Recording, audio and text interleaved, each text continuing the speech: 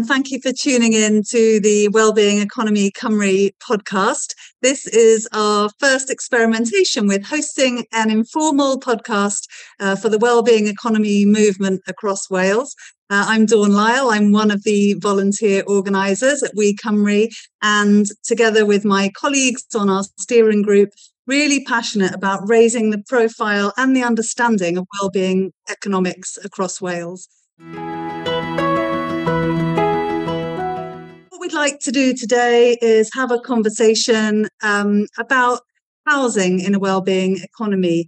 We've got an upcoming open forum, a discussion event on Thursday, the 11th of May. And in advance of that meeting, we'd like to explore some of the talking points in relation to the topic of housing. What would housing look like in a wellbeing economy? And how can we, across Wales, work together to move towards a housing system that better meets the needs of current and future generations, makes housing affordable and accessible to everybody. We sort of think that everyone should have the right to reasonable quality, affordable housing. But obviously there's a housing emergency, a housing crisis. And I think Shelter Cymru has said that 1 in 4 people across Wales are struggling due to the housing emergency. So we'd like to unpack all of this. Siân is my colleague who helps to keep us organised here at Wellbeing Economy Cymru. Siân, you've been putting some thought into a housing forum. What do you think are some of the key talking points and issues that might come out in our forum on the 11th of May? For me, I think the issue is around making sure that housing is where people need it to be, is something that delivers for them what they need. I'm also involved in the private rented sector as well as being a property developer. So for me, it's about making sure that we consider who is going to use our housing. And I am very concerned about the number of people pulling out of the private rented sector and what that's going to do to the price, the reasonable price for people, and the fact that they're not going to find places. I think there's issues around not only urban, but rural locations. And there's issues around locations where affordable housing is put, especially in terms of proximity to services. So I think my big issue is around the private rented sector, to understand a little bit better how we could improve things for those landlords, many of whom only have 1 or 2 units, how we could make it better for them and make it a more, I suppose, a better experience for their tenants as well. Yeah, interesting to start with the perspective of private sector landlords and rental accommodation. I think the Welsh Government are doing quite a lot to improve the quality and I guess maybe regulate the sector. And I wonder what impact that is having on private sector landlords and therefore, as you say, the availability of accommodation. We have big housing associations, registered social landlords across Wales that have a big stake in our housing system. But as you say, the private sector is a key player as well. And what are the issues there? Stephen, what are your thoughts? What do you think are some of the talking points around housing for a wellbeing economy? Yeah, I mean, building on what Siân's been talking about, thinking about the private sector, the thing that's always in my head when we're trying to look at what the future of a wellbeing economy is the word economy.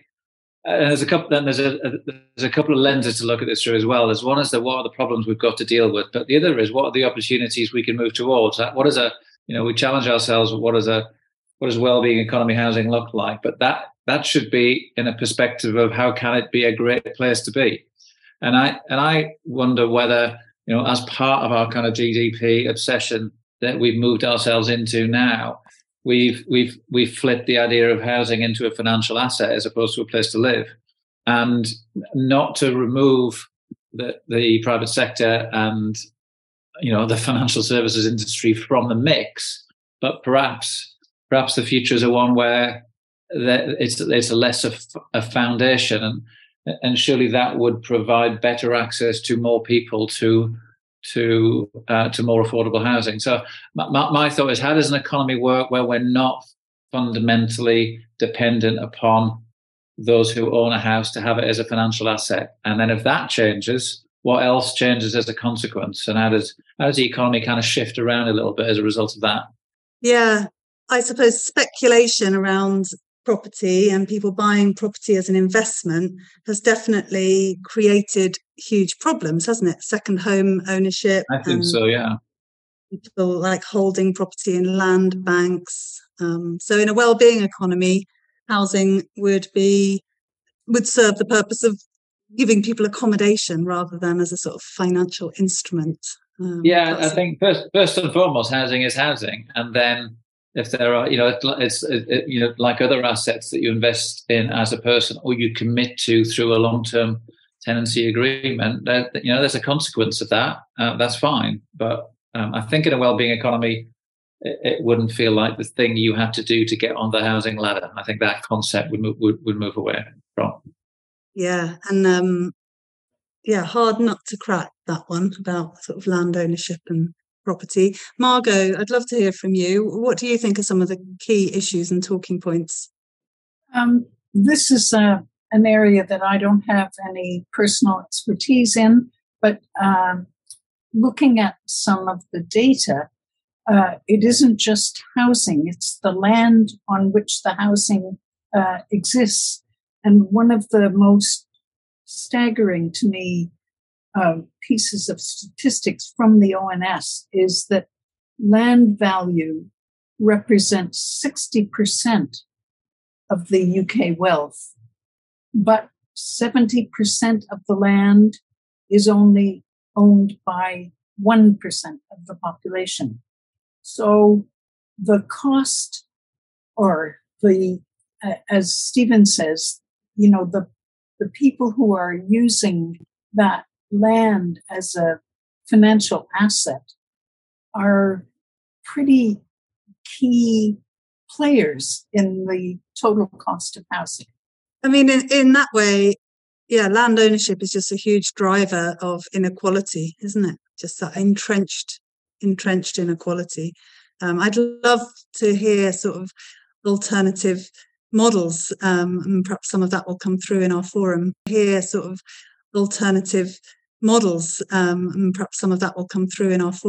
One of the issues, I think, though, when you look at it in that ONS way, is that you don't take into account vast estates, bits of Scotland, which may make up that larger land ownership. Doesn't necessarily mean that those people actually have housing on their land. I mean, as you say, Margot, is a really key way of opening the discussion. But I sometimes think that if we were to go down that route, we might find that we come to a rather disappointing end. Whereas, we are a group of optimists here. We want to work on what is realistic, what we can do, what we can encourage people to do, and how we can encourage people to do them, and to take strength and comfort from the fact and confidence that all is possible. Confidence from the comfort that all is possible.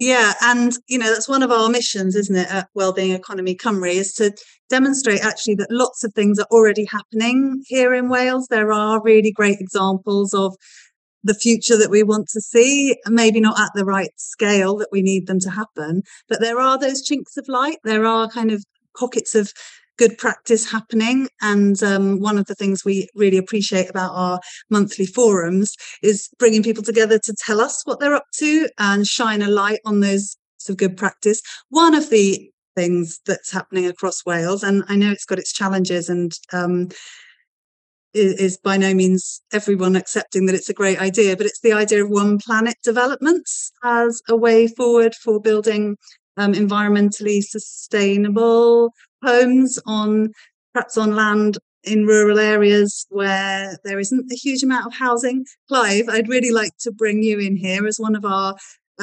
volunteer organisers at WECymru. You're actually living on a one planet development, or doing a one planet development. I'm not sure what the terminology is. Do you think that points in the direction of wellbeing economy housing?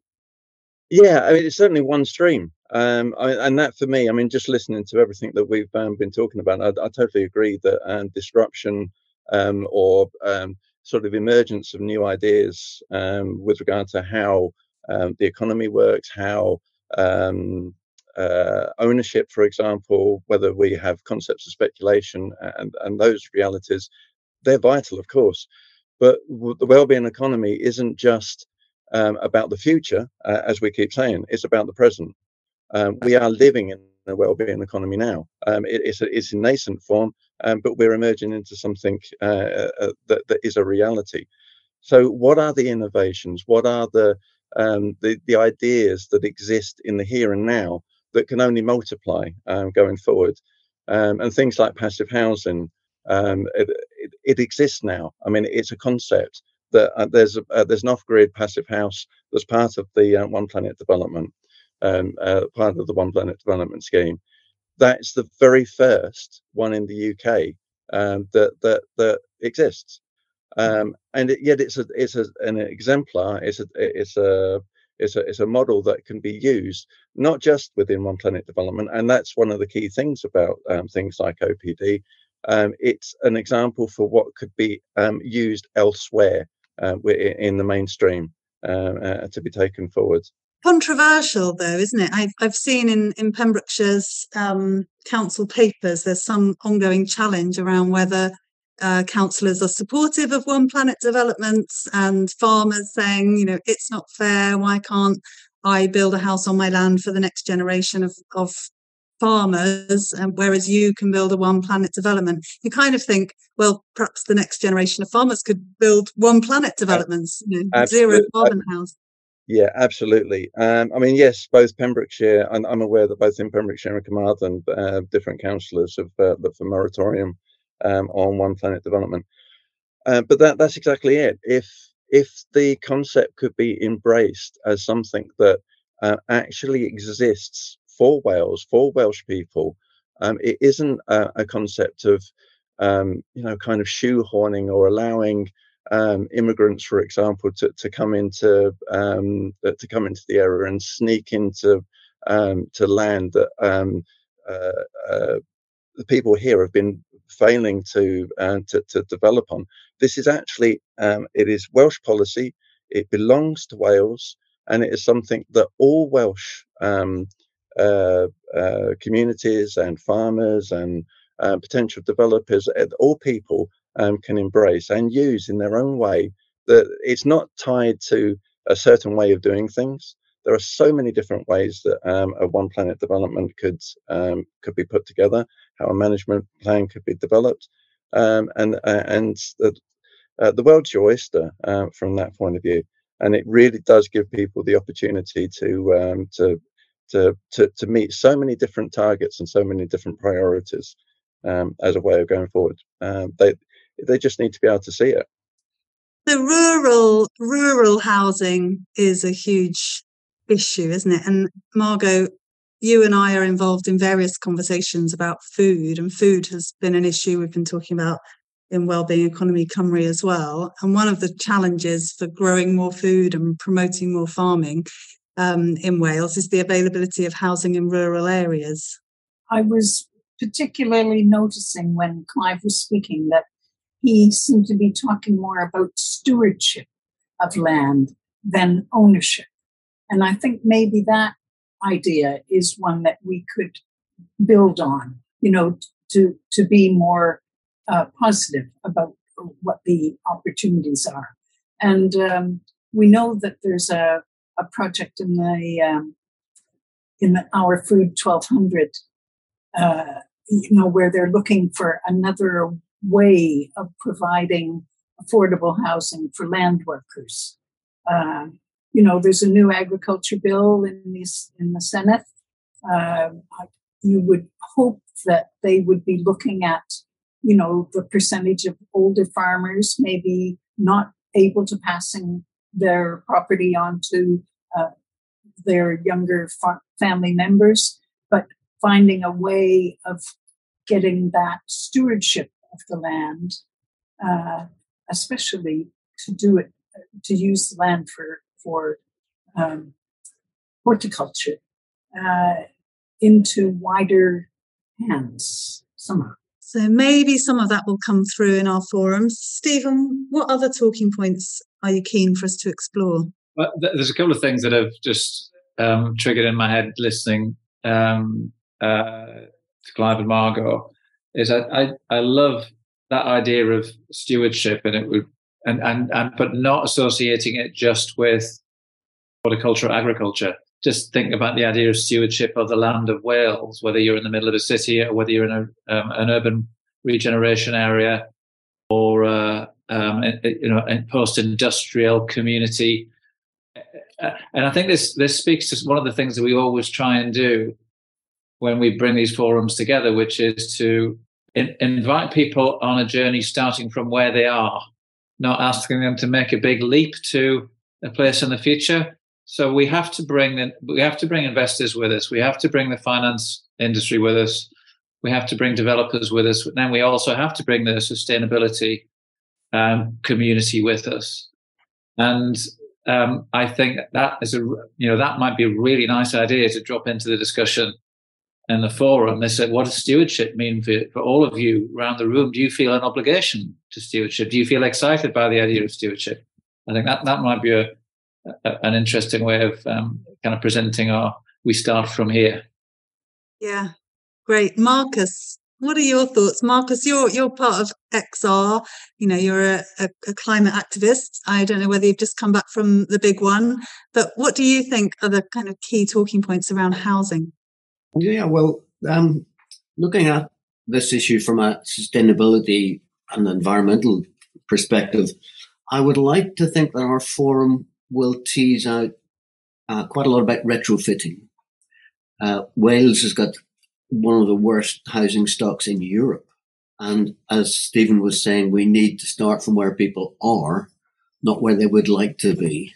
And I think retrofitting, particularly imaginative retrofitting, private sector, local authority, schemes across the country starting to spring up. And I think it would be great if we could get to hear from some of them as to how they've been able to approach that, how they've been able to make it affordable, how it can be done stage by stage. You don't have to have a huge investment and so forth.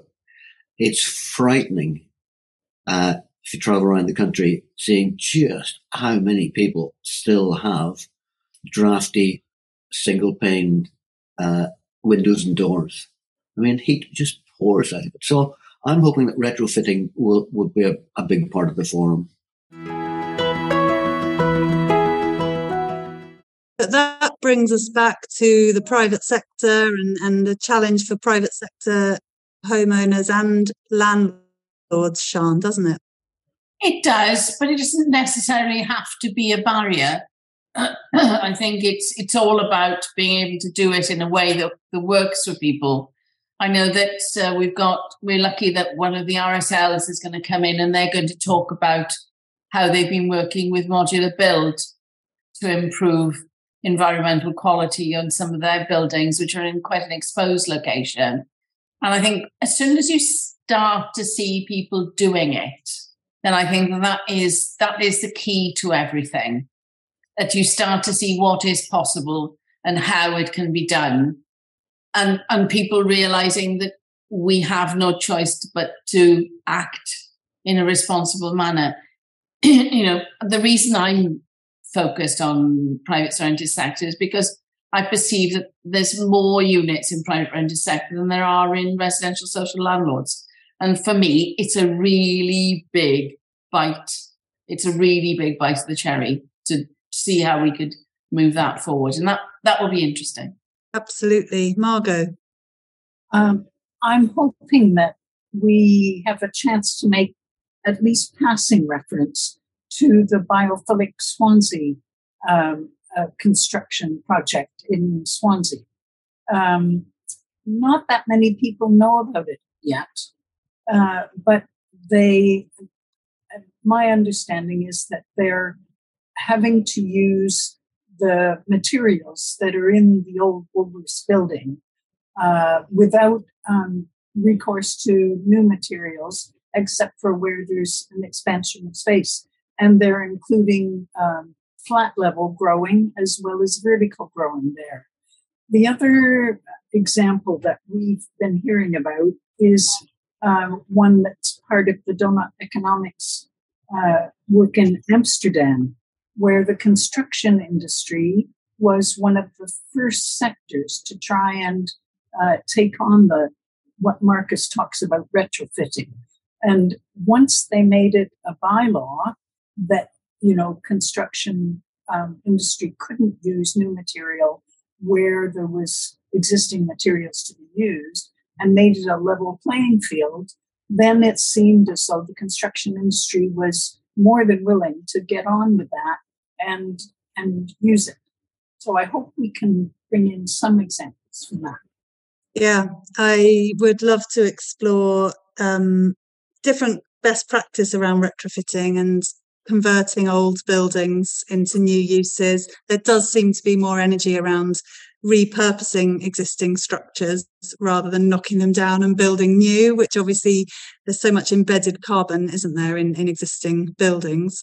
But it's not without challenge. And Dawn, I was just thinking, as Margot was describing that example, we had a forum recently on behaviour change, didn't we? And some of the science behind behaviour change and some of the models where that's been implemented. I think what Margot's described in Amsterdam is a really interesting model for encouraging behaviour change. And that's the one where regulation has had a role to play in nudging organisations, construction companies towards a different way of thinking. And I think maybe that's something for us to have a think about too. Well, we've come across the repurposing of steel, haven't we, in one of our forums? Yeah. We know that there is a lot of repurposing of hard building materials, rubbles and stone. The thing that's going to be of interest to me is also, I get the feeling that over the last, 40 years, the quality of build is not so good. And so one wonders whether or not we're actually giving an old building a lease of life, if we can actually do quite a lot more with our existing buildings and repurpose some of the wonderful buildings that we have in our communities that, give our communities flavour and shape and colour and texture. So it would be good to see, people, as you say, Margot, I know that the old Woolworths building is of no great loveliness, but there are buildings out there that are rather lovely. And just to follow up on that, the lots of the old stone buildings, when they're being retrofitted, there are so many different crafts out there, the lime crafts and the old techniques, which can be brought back in where new industry, where a new economy can actually be created by actually embracing some of these crafts, which have been up until recently pretty much dying out. Instead of just retrofitting them with new more modern techniques and more modern methods, which aren't quite as sympathetic to the old stone nature in which they were built. Yeah, that's really lovely point that we hadn't thought about is, housing as a driver of community wealth building and like bringing back those local skills and local businesses into that housing system and the construction sector. I also would love to get into thinking about co-housing as a solution. We've got this obsession, haven't we, in the UK of single family housing. But with all the challenges around the affordability of housing, I wonder whether kind of intergenerational solutions and building co-housing communities. I think there are some examples starting to happen across Wales, but there is the idea that different models of how we live, completely rethinking how we live, and rather than us all in our isolated boxes, could we create community housing and community-led housing? I think we've got Claire White joining us from Compass as one of our panellists, and she has been doing a lot of work around community-led solutions for housing. Co-housing is probably one of them. Community land trusts, we talked about ownership and stewardship. What's the role of community land trusts? Is that something that can empower communities to take ownership of land and assets to make affordable housing on a hyperlocal level? So I'd love to explore what's happening in Wales around that. And really, I think it will be a wide-ranging discussion, like all of our open forums. We go into it thinking we've got a number of questions, and we come out inspired and energized by lots of different perspectives and different examples of what's happening already across Wales, but also the ideas and perspectives that different people have. So if you're listening to this and you think we've missed something, or you think there's more to say on what housing would look like in a wellbeing economy, then please, I would encourage you to come along to our discussion forum on Thursday, the 11th of May. It's on Zoom from 7 p.m. and you can find all the details on our website, wellbeingeconomy.cymru. These sessions really are open to everybody. So even if you're not an expert, please come along and join the discussion. We'll have a great panel with more expertise than we have. But our role really is to ask the questions and provoke the discussion, and we'll look forward to seeing you there. But thank you for tuning in to our first ever podcast. We're hoping that this might be an opportunity for us to engage with more audiences who haven't got time to come along to our 2-hour events, and who would like to get involved in our movement to make wellbeing economics a real force for good across Wales. We've enjoyed discussing housing, and we'll see you again soon as we tackle other topics and subjects that we think are driving the emergence of a wellbeing economy for Wales. Thank you very much.